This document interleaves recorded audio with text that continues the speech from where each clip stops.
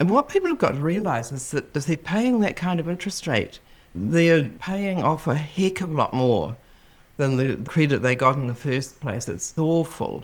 People that do that are the ones that are going to end up at retirement with hundreds of thousands of dollars less, I would say. You know, if they're making a habit of running up credit card debt or buy now, pay later debt that they're not paying off in time, they're going to end up way worse off than other people. Welcome to Pod Defend New Zealand, I'm speaking directly to all New Zealanders today. a neutral political podcast for Kiwis. Today we've one new case of COVID-19 to report in managed isolation. I'm your host, Steve O'Ely, and aim to create non-biased discussion about issues affecting Aotearoa, New Zealand. You look at what this government is doing to business, strangling the supply of skills through immigration, fair pay agreements, extra costs, minimum wage increases, extra holidays. Pod Defend New Zealand is released monthly, and I interview people from all corners of the political spectrum. Thanks for tuning in. Kia ora and welcome to the first episode of Pod Defend New Zealand for 2022.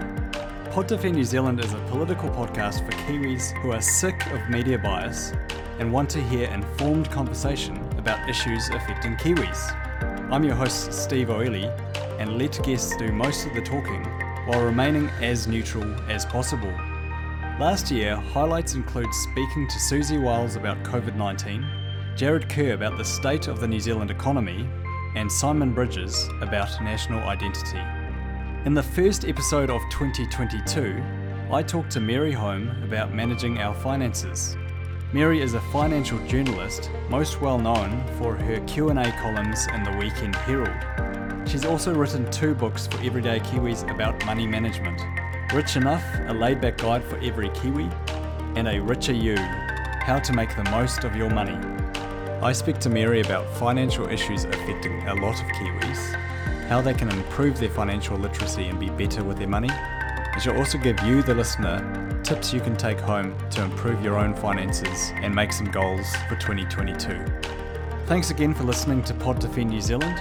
Depending on what app you're listening on, don't forget to subscribe or follow us. So firstly, thank you, Mary, for coming on the podcast. It's a pleasure, Steve.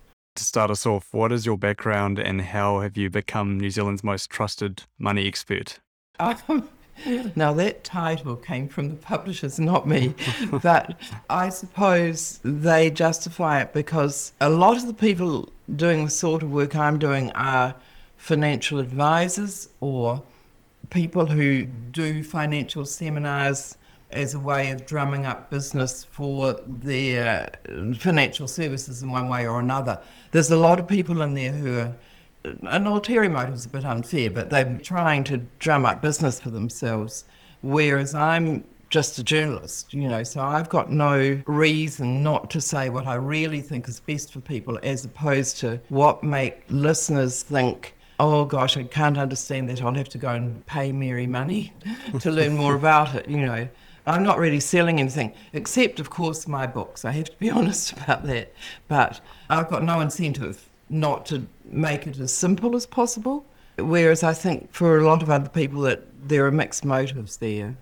And even your books, it's, yes, you're making money out of the books, but you're not making money out of specific financial advice. You're making money out of the fact that it's sort of well-rounded financial advice. That's right. Yes, I'm not an advisor and very happy to be not an advisor. Yeah.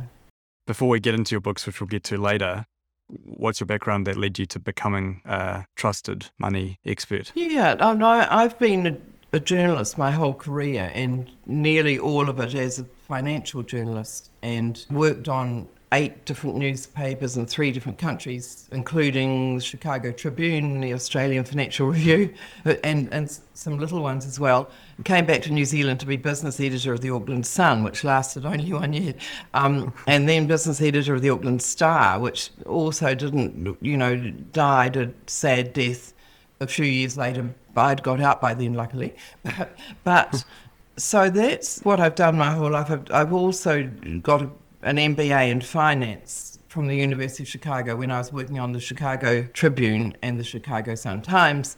I part-time did an MBA in finance so that I really understood what I was talking about. So while I try and keep my advice pretty simple for people, it's got a sort of thorough theoretical backing, if you will.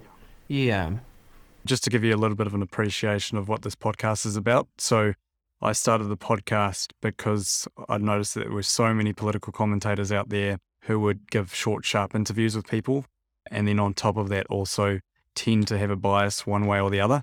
And so the aim of the podcast is to have a bit more of an in-depth discussion about things, but also as much as possible trying to remain neutral and not sort of swing one way or the other. In terms of like the financial side of things, I thought it would be good to talk to someone leading up to the new year, because this episode will actually be released on the 1st of January 2022. But before we get into some financial advice, I just wanted to get your perspective on why so many Kiwis live paycheck to paycheck in New Zealand. Yeah, it is worrying when you hear that, and I suspect those are the ones who don't read my columns and listen to my segments with Jessie Mulligan on RNZ. I think a lot of people think finance is just too hard, that they can't really cope with it all, and so they don't try. You know, their money comes in and they spend it, and they think it's hard, confusing, boring, and it's in fact none of those really. In particular, it's not difficult to set up your finances. One of my main messages is, look, just make a little bit of effort to make sure you're in the right KiwiSaver fund for you, that kind of thing. And then once you've done that, you can relax and get on with other much more important things in life than your money. But it's just really good to take those first few steps to get it all set up. And then you won't be running up debt and worrying about whether you're going to be able to pay the power bill, etc. Yeah, one of the consistent messages that comes through about your columns is the fact that it's not difficult, and that the aim isn't to spend 10 hours a week doing your finances. It's just to set you up to live the rest of your life. Absolutely. Yeah. I mean, I myself don't. People quite often assume I've read the latest financial book that's out there. And I say, no, I'm too busy reading novels. I mean, really, I'm not. You don't need to put that much time into financial stuff. But you do need to just get yourself set up. Otherwise, you're going to continue to do the stuff that hasn't done very well for you often in the past. But once you've just done that one little spurt, perhaps read one or two of my books or whatever, you got yourself set up, and then you really can get on with other things and take very little notice. It's actually better not to follow your KiwiSaver balance too closely, for example. It's one of the areas of human endeavour where doing less is better, which is pretty uncommon. It's hard to think of other areas where that's true, but too closely following your investments is actually bad. It makes people panic when the markets go down, and they will come back up again, and it's better not to even notice that it happened, actually. Especially if you're saving for the long term, what's the point in looking at what it does over the last year? Yeah, absolutely. You could, looking once a year is, fair enough, but looking daily or weekly or, it's one reason why I'm not that keen on how a lot of the banks, if you're in their KiwiSaver scheme, when you do your online banking, often your KiwiSaver balance will come up. So people are seeing that balance every day. And when the markets go down, as they did when COVID first came out in February 2020, people saw their balance going down day by day, hour by hour, and a lot of people panicked and moved to lower risk KiwiSaver funds, which was a really bad move for most of them. Yeah. I actually started investing in Hatch, which is similar to Sharesies, about a month before the lockdown. And at one point, my shares had dropped 40%. There's no point pulling out then. What are you going to achieve? Yeah, well, absolutely. Good on you. Yeah, Hatch is good. There, getting you into some good American products, yeah. So I've actually got one of your books behind me. It's too hard to see here, and we're not recording this video anyway, but it's your first book, Rich Enough. And one of the pieces of financial advice I like really early on, going back to those people who live paycheck to paycheck, is, it's all well and good thinking about KiwiSaver and investing and all these other ways you can invest your money. But I like it how right at the start you say you need to sort your debt out and give people an understanding of, like credit cards and loans and stuff, how costly that is. Yes, it's awful. They're often charging 20%. Some of them more, the credit cards. And these days, a lot of the younger people are doing, rather than doing credit cards, they're doing buy now, pay later, which is supposedly interest-free. But if you get it all behind with your payments, then income fines or charges for being late, which are the equivalent sometimes of 25%. And what people have got to realise is that if they're paying that kind of interest rate, they're paying off a heck of a lot more than the credit they got in the first place. It's awful. People that do that are the ones that are going to end up at retirement with hundreds of thousands of dollars less, I would say. You know, if they're making a habit of running up credit card debt or buy now, pay later debt that they're not paying off in time, they're going to end up way worse off than other people. You're talking about the likes of Afterpay, right? Yes, that's right. Given that you don't pay any interest on them, if you just put the odd item on and pay it off regularly as you're meant to, with no late payments, then it's actually all right.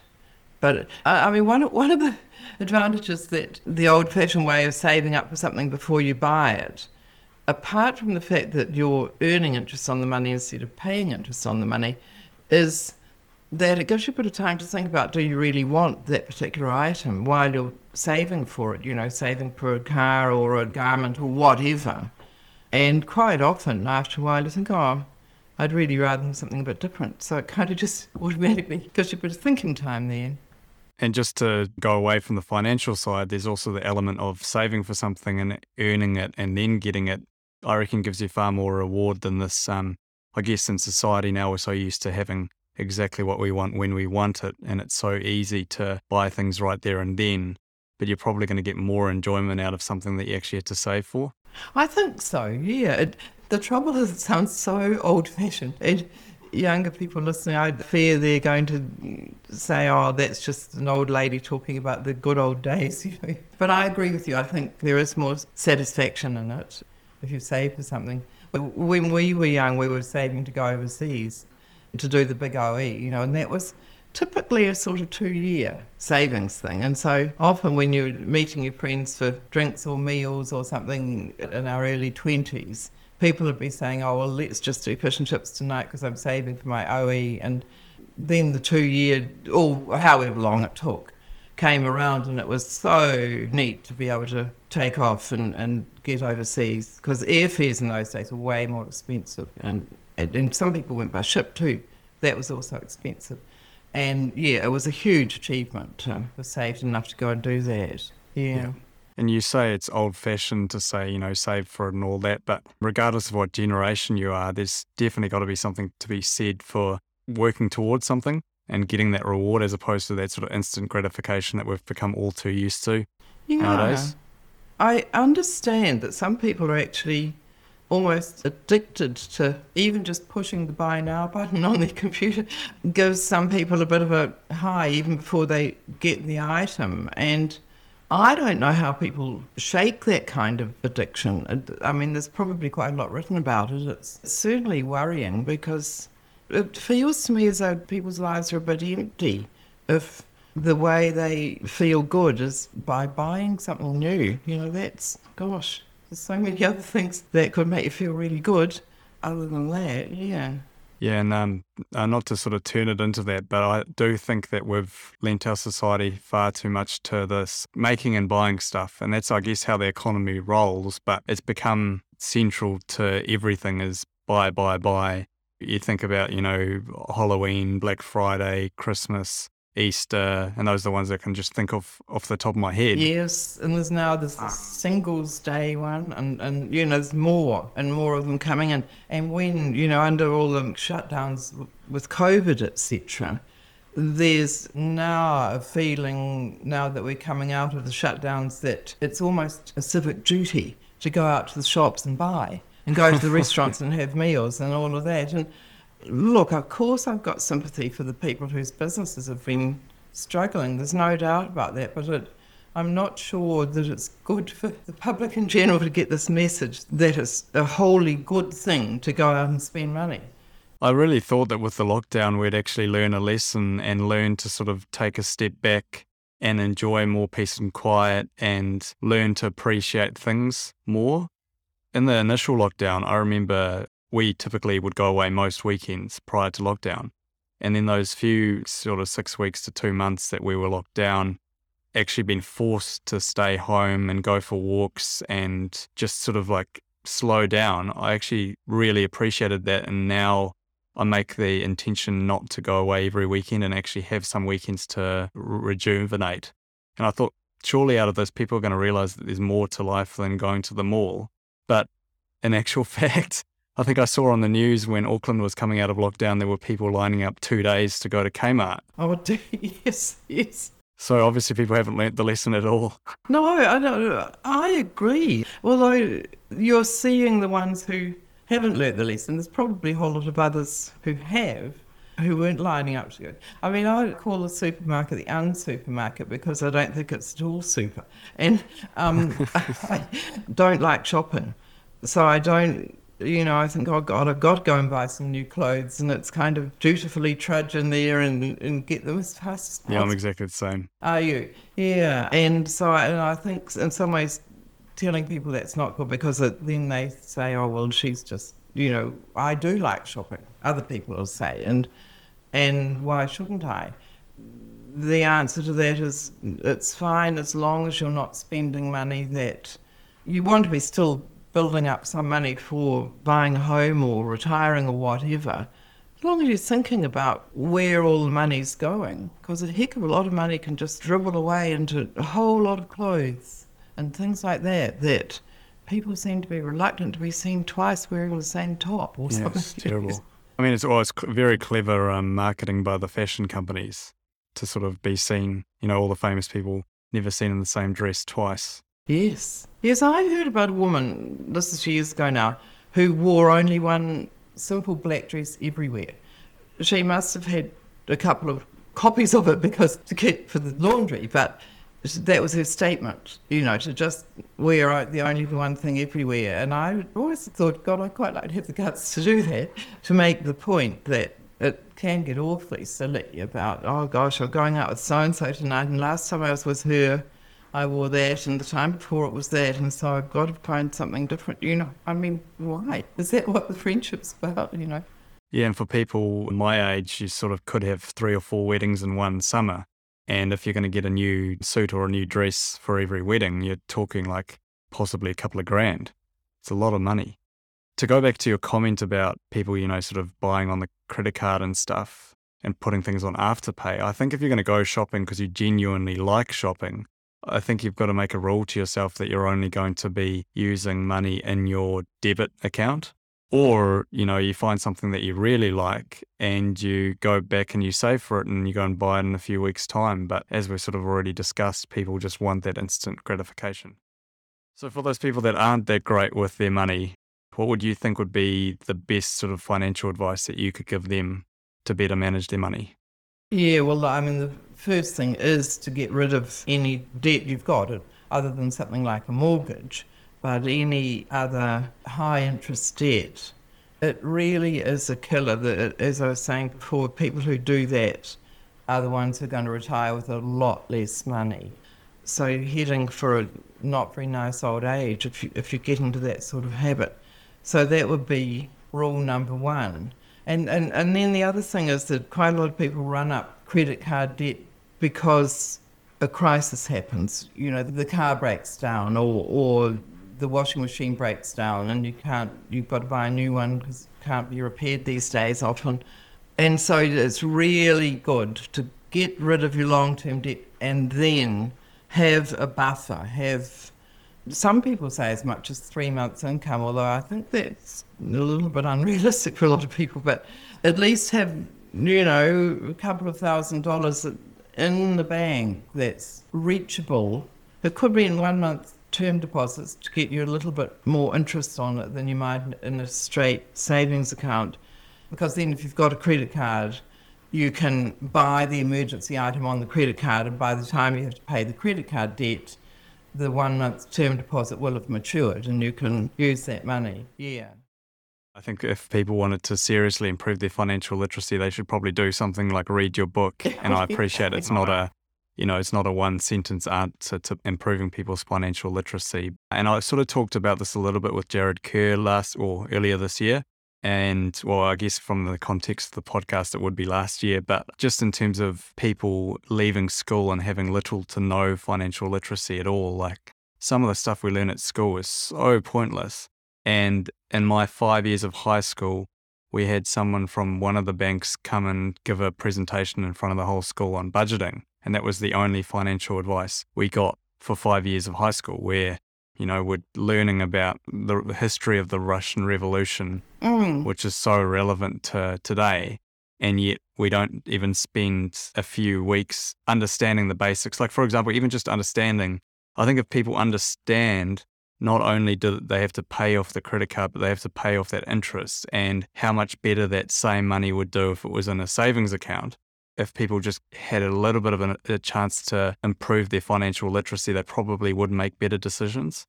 Yeah, look, I'm sure that's true, although there is a lot more going on in high schools now and some primary schools than people recognise. It's a lot of adults just kind of assume there is nothing happening, and that's not true. The Commission, these days it's called the Commission for Financial Capability, and it's also got a new Maori name that I haven't quite remembered. They are doing a lot of work in a lot of high schools, and if you go online and have a look, there is a lot happening, which is really neat. It's a growing thing. So then you've got that element, for argument's sake, every kid leaves school and they've got a relatively decent understanding of finances and financial literacy. But then I think there's still a huge amount of that mentality of people just wanting stuff now and that instant gratification. And I guess it gets worse and worse these days, where it's so easy to buy stuff online. And as you say, it's just a click of a button. And they even design the buttons and all the notifications and all that very similar to a pokie machine. Yeah, well, that's probably right. Yes, the clever marketing is extraordinary.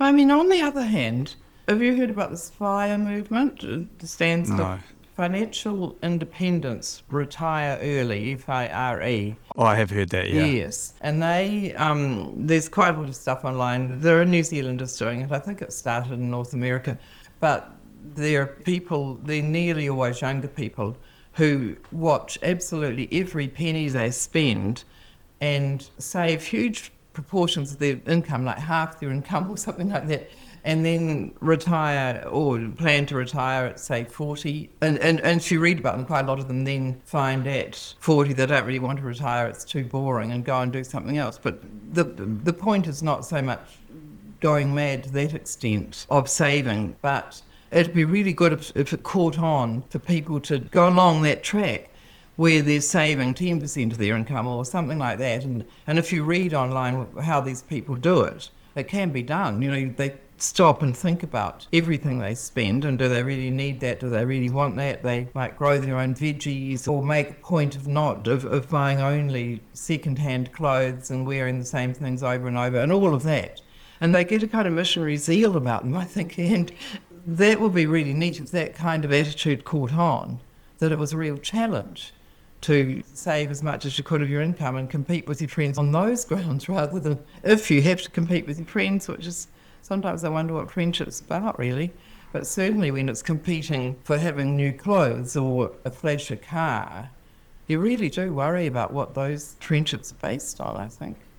And it won't ever be explicitly said, but it's just the subtle thing, you know, you go to a party and everyone else is wearing, like, I don't know, Ralph Lauren gear, and you turn up in your second-hand clothes. Yeah, yes. Well, we could possibly, of course, turn up your second-hand Ralph Lauren, because there is that round. But, yeah, true. But, can't people have the spine to sort of say to themselves, this is not what life's about, and this is not what my friendships are about? Is that really the basis of friendship? Competition? Yeah. But I think it starts in high school, where you're so eager to get your friends' approval, and then you've been doing it for 10 years and you don't even realise it. I think that's absolutely true, and teenagers are way more susceptible to wanting to belong. And one of the lovely things about getting older is that you do tend to care less and less about what other people think. I'm enjoying that side of it. But, it does seem to be human nature, doesn't it, that children and teenagers want to be like everybody else. But perhaps if it's pointed out to them that certainly as they get into adulthood, that it could be quite neat to be pointing out to everybody else, hey, I'm saving 10% of my income or 20% of my income. Can you do that? Come on, let's see if you do that. And there's a thing in my generation we're particularly guilty of is going to the cafe a number of times a week and getting a coffee and then even maybe smashed Evo on toast. Yes. And while it doesn't seem like their biggest spend, it does add up. And if you're going to a cafe with your mates every weekend a couple of times and plus a few coffees in the week, and you're trying to save for a house, it's that sort of thing that really does add up. Just to spin it a different direction though, when you were talking about the FIRE, so financially independent, retire early types, one of the things in your columns that I really appreciate is when you get questions from people that are so focused on saving money, you'll often remind them to actually live their lives as well. I remember one story of some Australian dude who he got to 30 and he was a millionaire and he owned 4 properties. In his whole 20s, he'd basically just eaten like 2-minute noodles and had no life. And yeah, it's all well and good. He's a millionaire in his 30s, but he's basically missed out on the best years of his life being your 20s, having fun with your mates. I think people need to remember that, yes, you need to save an aspect of your money and you're going to set yourself up for the rest of your life, but then you also got to live your life too. You don't want to get to 60 and be a multimillionaire, but having never done anything prior to that. Yeah, absolutely. It's kind of, we've got to find a happy medium. There are people, I've noticed it seems to be particularly women, single women in particular, who can get too careful with their money. They're perhaps a bit afraid of being caught without a decent home or whatever. So they're too cautious, they're saving too much, and they're being too conservative in their investments as well, because they don't want to see a share market plunge, even though they probably could cope just fine financially. They feel they can't cope emotionally. So yeah, look, there certainly are people who are not living life to the full. Another time when that tends to happen is early in retirement. Quite a few people retire in their 60s. And they say, oh gosh, I might live to 95, so I've got to sort of ration my money out. And yes, that's good, but they overdo it because they find that when they get into their 80s that they're just not going out as much, not travelling as much, not spending nearly as much. And I do get letters from people saying, I wish I had spent more when I was early retirement, healthy and keen to get out there and being a bit frugal. So, you know, it, of course it depends on the circumstances, but people do overdo saving, you're quite right. So in your 20s, you know, I would actually challenge that your 20s are necessarily the best years of your life, but they're certainly amongst them. You know, I mean, each decade's got its pluses and minuses, hasn't it? Yeah, I guess it depends who you talk to, and from a guy's perspective, apparently guys are happiest in their 30s, but I do think that your 20s is the one time in your life where you tend to have the most freedom. Yes. Well, I guess different kind of freedom to someone who's retired, but, you know, like if you're retired at 60 and you're quite well off, you will have an element of freedom you wouldn't have had in your 20s, but I guess your body probably can handle more as a 20-year-old in terms of exercise and alcohol than certainly. as a 60-year-old. Yeah, there's some really interesting graphs in my book, Rich Enough, that I think you said you've read. I go into the relationship between money and happiness, and there is a really interesting graph about age and happiness in there where when they're looking at adults, they report their happiness. It starts pretty high in your late teens and 20s, and then it goes down, and the bottom is around mid-40s or 50, and then it goes back up again and keeps going up, you know, right up to 80, 90. They're getting happier and happier. And in my experience of looking around, that does happen, that people, I think as you get older, you sort of let go of the things that worried you so much and realise you're better to get on with and enjoy life, perhaps, and not worry so much about what other people think. So yeah, look, it's all relative. But the point is that money and happiness aren't tied that closely together. And once you've got enough money, getting more money beyond that can in fact lead to less happiness. And there's lots of research, and I write about that quite a lot in the book. So we've got to get our money kind of sorted, but then get on with other things that matter more, people things. Yeah. In terms of getting your money sorted and taking some tips out of your book. If there was 3 tips you could give to people to improve their money management, and that's all you could ever give them, what would they be? Well, you won't be surprised to hear me say get rid of that high interest debt, because we've talked about that quite a lot already, would be number 1. And number 2 would be get a little rainy day fund going, not too little, because that does prevent you from falling back into debt. Because nearly all of us, at some points in our lives, have things happen that suddenly cost a lot of money. Breakdowns of breakdowns of cars and things, but breakdowns of relationships too, and all of that. And then the third one would be get into KiwiSaver and into the right level of KiwiSaver for you, the right risk level for you. So do enough reading, my stuff or somebody else's, but get into the right risk level for you of KiwiSaver and then stay there. Stick with it. And, contribute extra to it when you can. But KiwiSaver is a terrific way for New Zealanders to forge ahead with their money. I think people get scared off the likes of the aggressive and growth funds because of their names, but if you compare it to investing in some new started company that is genuinely super risky, a lot of those investments aren't actually that risky. And I think I've seen a graph of yours, and I've seen it similar elsewhere, is that you tend to over time have bigger dips, but then higher good years. And I think, correct me if I'm wrong here, but I think on average you're sort of expecting about a 7% return on investment per year. Yeah, that's probably, after fees and tax, it might be more like 5 or 6 in those high risk funds. But that's as much as you're going to get in anything really, except, as you say, if you go into individual companies, say a new growth company, that you could get higher average returns there, but you could also get zero. Those sort of investments are the ones where you can lose all your money. Whereas in KiwiSaver, because every KiwiSaver fund owns a lot of different investments, it's not going to go to zero. Just realistically, it's not. So that spread removes the danger of things going horribly wrong, or with Bitcoin or those cryptocurrency investments. Bitcoin just went down just recently quite a lot. It can suddenly drop a lot. So that's for play money, I would say, if you want to have a dabble in that kind of thing. But I don't know that anyone I shouldn't say anyone, but the vast majority of people don't really fully understand what's going on with cryptocurrencies, I would say. I don't. I've read a fair bit about them, but I don't really get it. And I haven't put any money into them. Yeah, I think in one of the other pieces of advice that comes up in your book is about just having that diverse portfolio, and that's not just in terms of that investment fund, but you mentioned, if you've got money in a house, you've got money in investments, and then money somewhere else as well. Even if one of those 3 goes rock bottom, you've still got, enough protection because you've got a diverse investment. Yes, it is good to have your money spread over quite a few different types of assets, which, a lot of New Zealanders with rental property can end up with a heck of a lot of their money in their own home and rental property and not much else.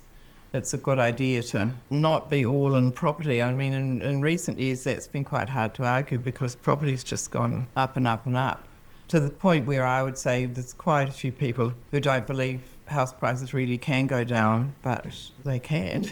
My husband and I years ago lost 30% on a house in St Heliers, Auckland, which is an upmarket suburb. So when you say you've lost 30%, people say, yeah, but you didn't buy in the right neighbourhood or the right suburb. And I go, well, what about St Heliers? That was right after the share market crash of 87. And I think that a lot of people in those sort of richer Auckland suburbs had borrowed to invest in shares. And when the market crashed, they found themselves, the shares were worth nothing and they still had debt. And they were forced to sell their houses. And so we were just sort of blithely moving to the other side of Auckland and sold this house. And then we had to accept 30% less than we bought it for. And, okay, prices had dropped elsewhere in Auckland, but not by that much. It was in that particular suburb, in that area of Auckland, that they dropped a whole lot. So just by way of saying that there's no such thing as kind of a blue chip investment in property where you can't go wrong, because you can. We could open up a whole other can of worms with the housing side of things, but I think our reliance on investing in housing has just caused a massive problem. And I was talking with a colleague just the other day about how we're sort of noticing a bigger and bigger divide between rich and poor in New Zealand. And house prices has got to be a huge part of that. It's just unreal. Like, just to put it into perspective, my parents bought a house in Hamilton in the early 2000s for about $250,000. They've since moved on from that house, but I would say it would be at least 800, if not 900 grand. Yep. I mean, it's just ridiculous, the sort of money that these houses are going for now. Yeah, it is totally ridiculous. And the people who are in the market, as you say, they're comparing them with those who aren't. I don't know how that's all going to shake down. It's not. And with parents helping their children get into houses, which is on a family level totally understandable and wonderful for the kids, but it really does exaggerate the difference, because some of the other kids haven't got parents who are in that situation, and so suddenly you really do have the well-off and the not. And yeah, it's a big worry. Yeah, it's not good for a sort of balanced society if people think that they can't, that sort of idea of working hard and being able to make your way. I mean, if I left university now, I'd just be terrified. Yes. Yeah, no, I agree, especially if you didn't have family who could help you, and yeah, terrified might be a bit strong. Yeah, I mean, just to put it into perspective, we bought a house in 2017. I had a little bit of help from my parents, but it was borrowed money, so I still had to pay interest and stuff. But then my other half genuinely got help from her parents to make that happen. And back then, this is only 4 years ago, that was still achievable. I think now, if I left uni now and I was trying to buy a house on a, first year out of university salary, even with the help I had available from my parents, I'm not even sure we'd be able to do it, which means for people that don't have any help from their parents, it must be near on impossible. Yeah. Of course, you don't need to expect to buy a house straight out of university, but when you're into your 30s and you're still struggling to get the deposit on a house together, that's not really fair. It's kind of not part of the deal. There is another point though, and that is that people can do quite well financially never owning a house. And I think that that's not a bad way to look at it for people who are really struggling to get into the silly house market. If instead you save more money than your friends who own houses because they're paying down a mortgage, okay, you're paying rent, but if you can still save the kind of money that you would otherwise have been putting into a mortgage, into rates, into maintenance, into all the other things on a house, so that you get to retirement with more savings, a bigger lump sum, then you can be fine. You can pay rent until you die. It's in a lot of countries in Europe, the majority of people do that. They don't ever own a house. It is a real New Zealand thing that we feel we must own our own house.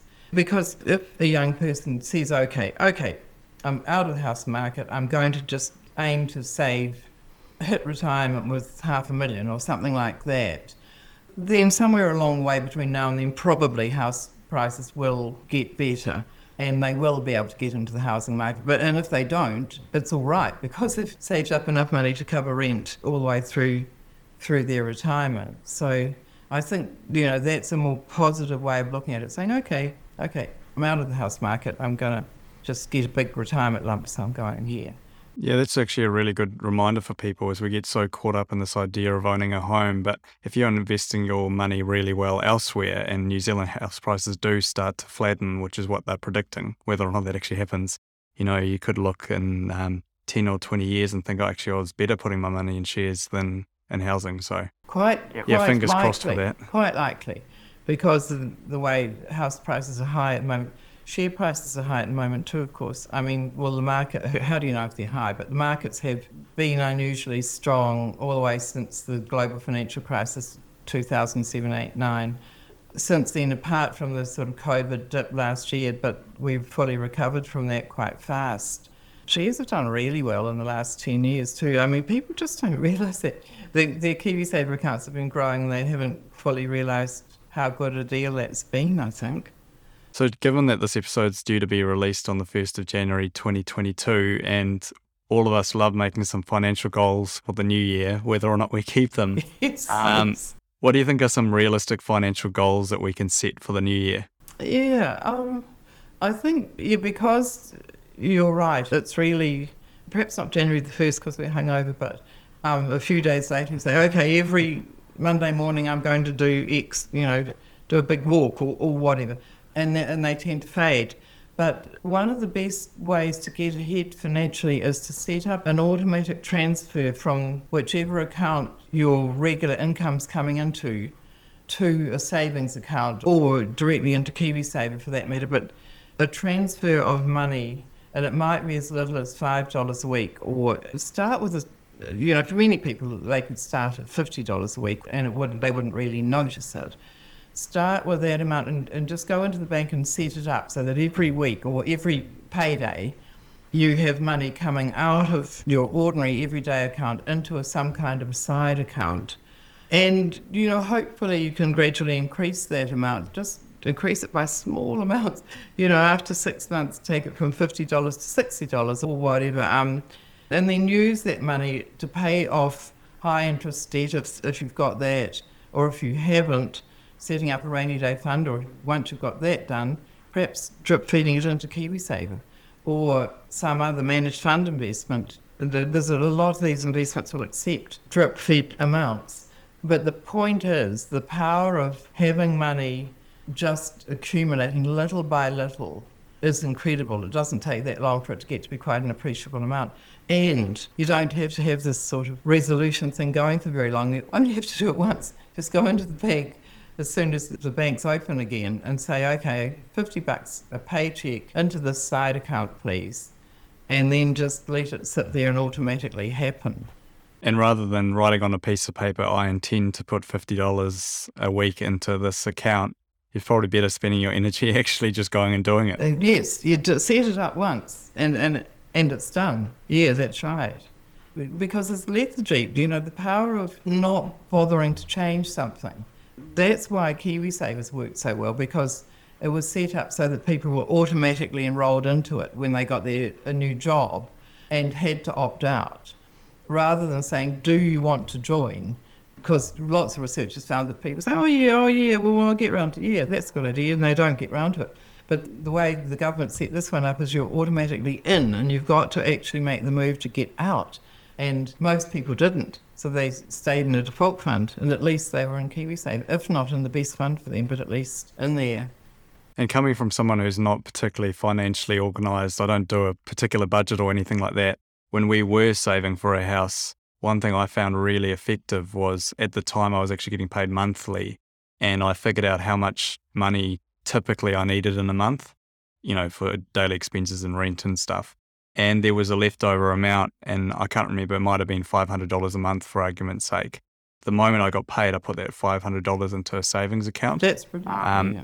And that way, for people that aren't big on doing budgets and spending their money perfectly, you've already effectively, done your saving for the month.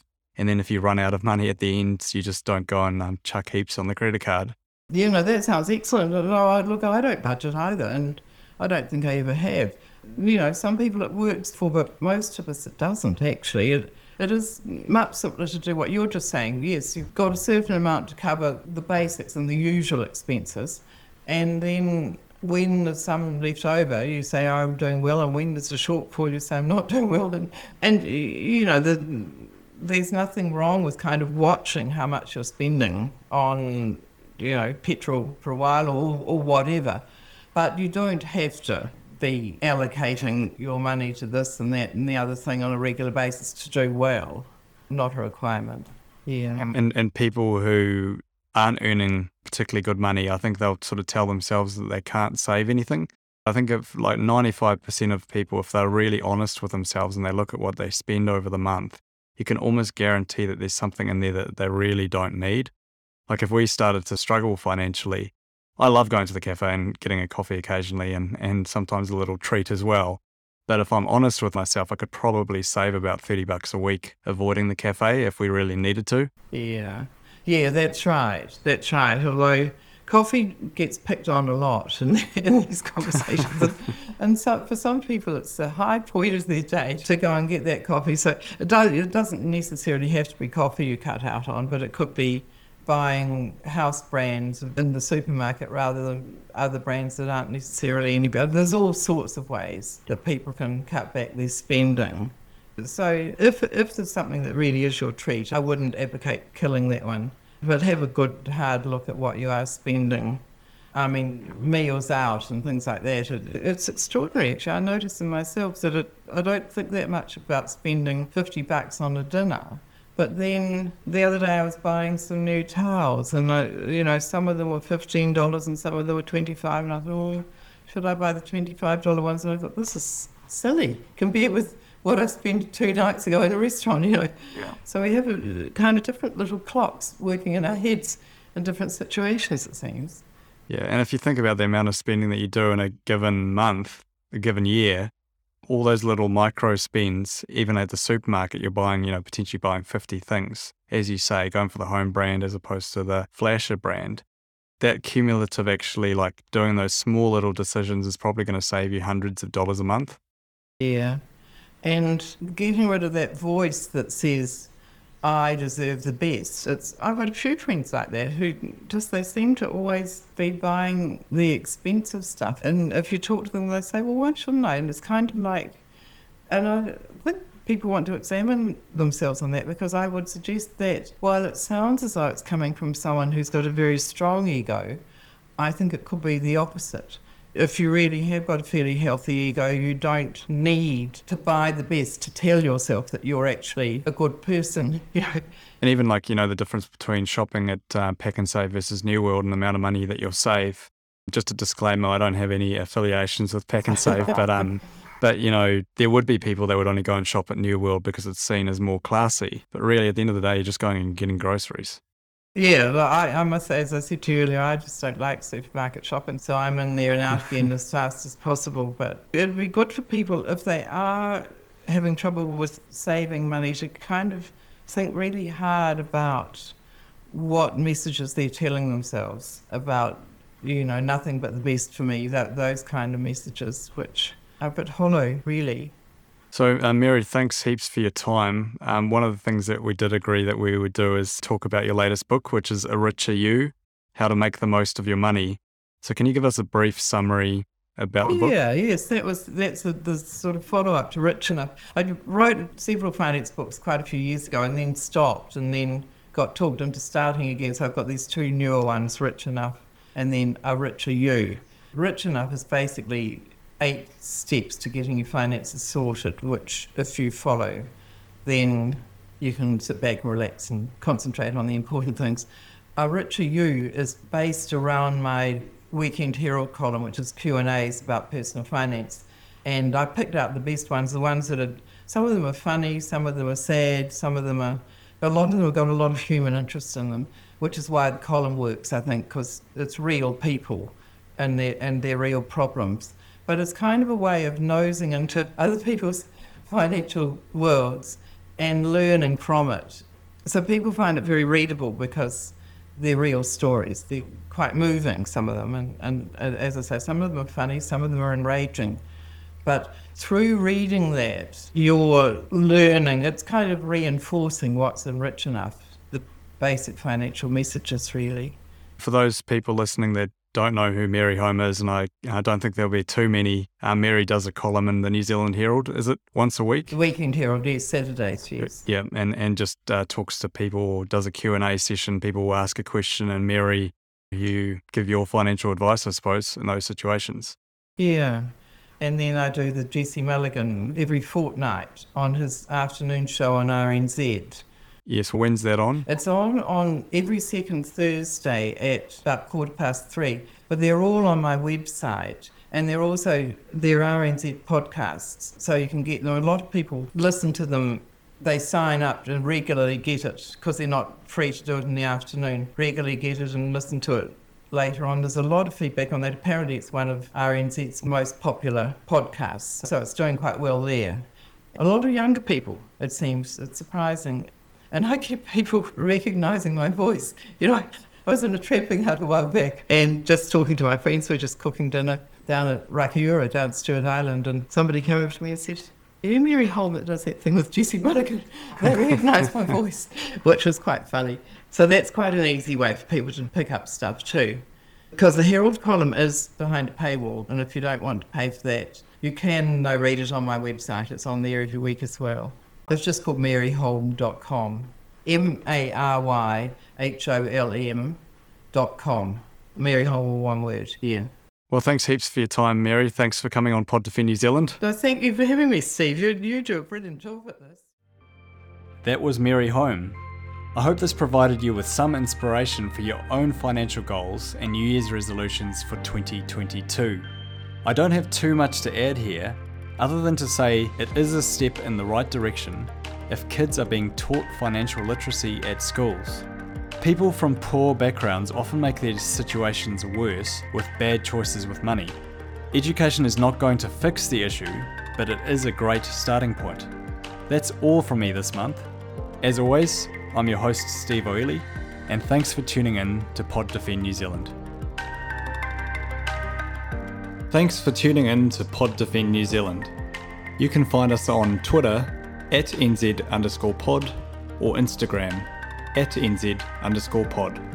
If you're feeling extra generous, please give us 5 stars on the podcast app. Kia ora.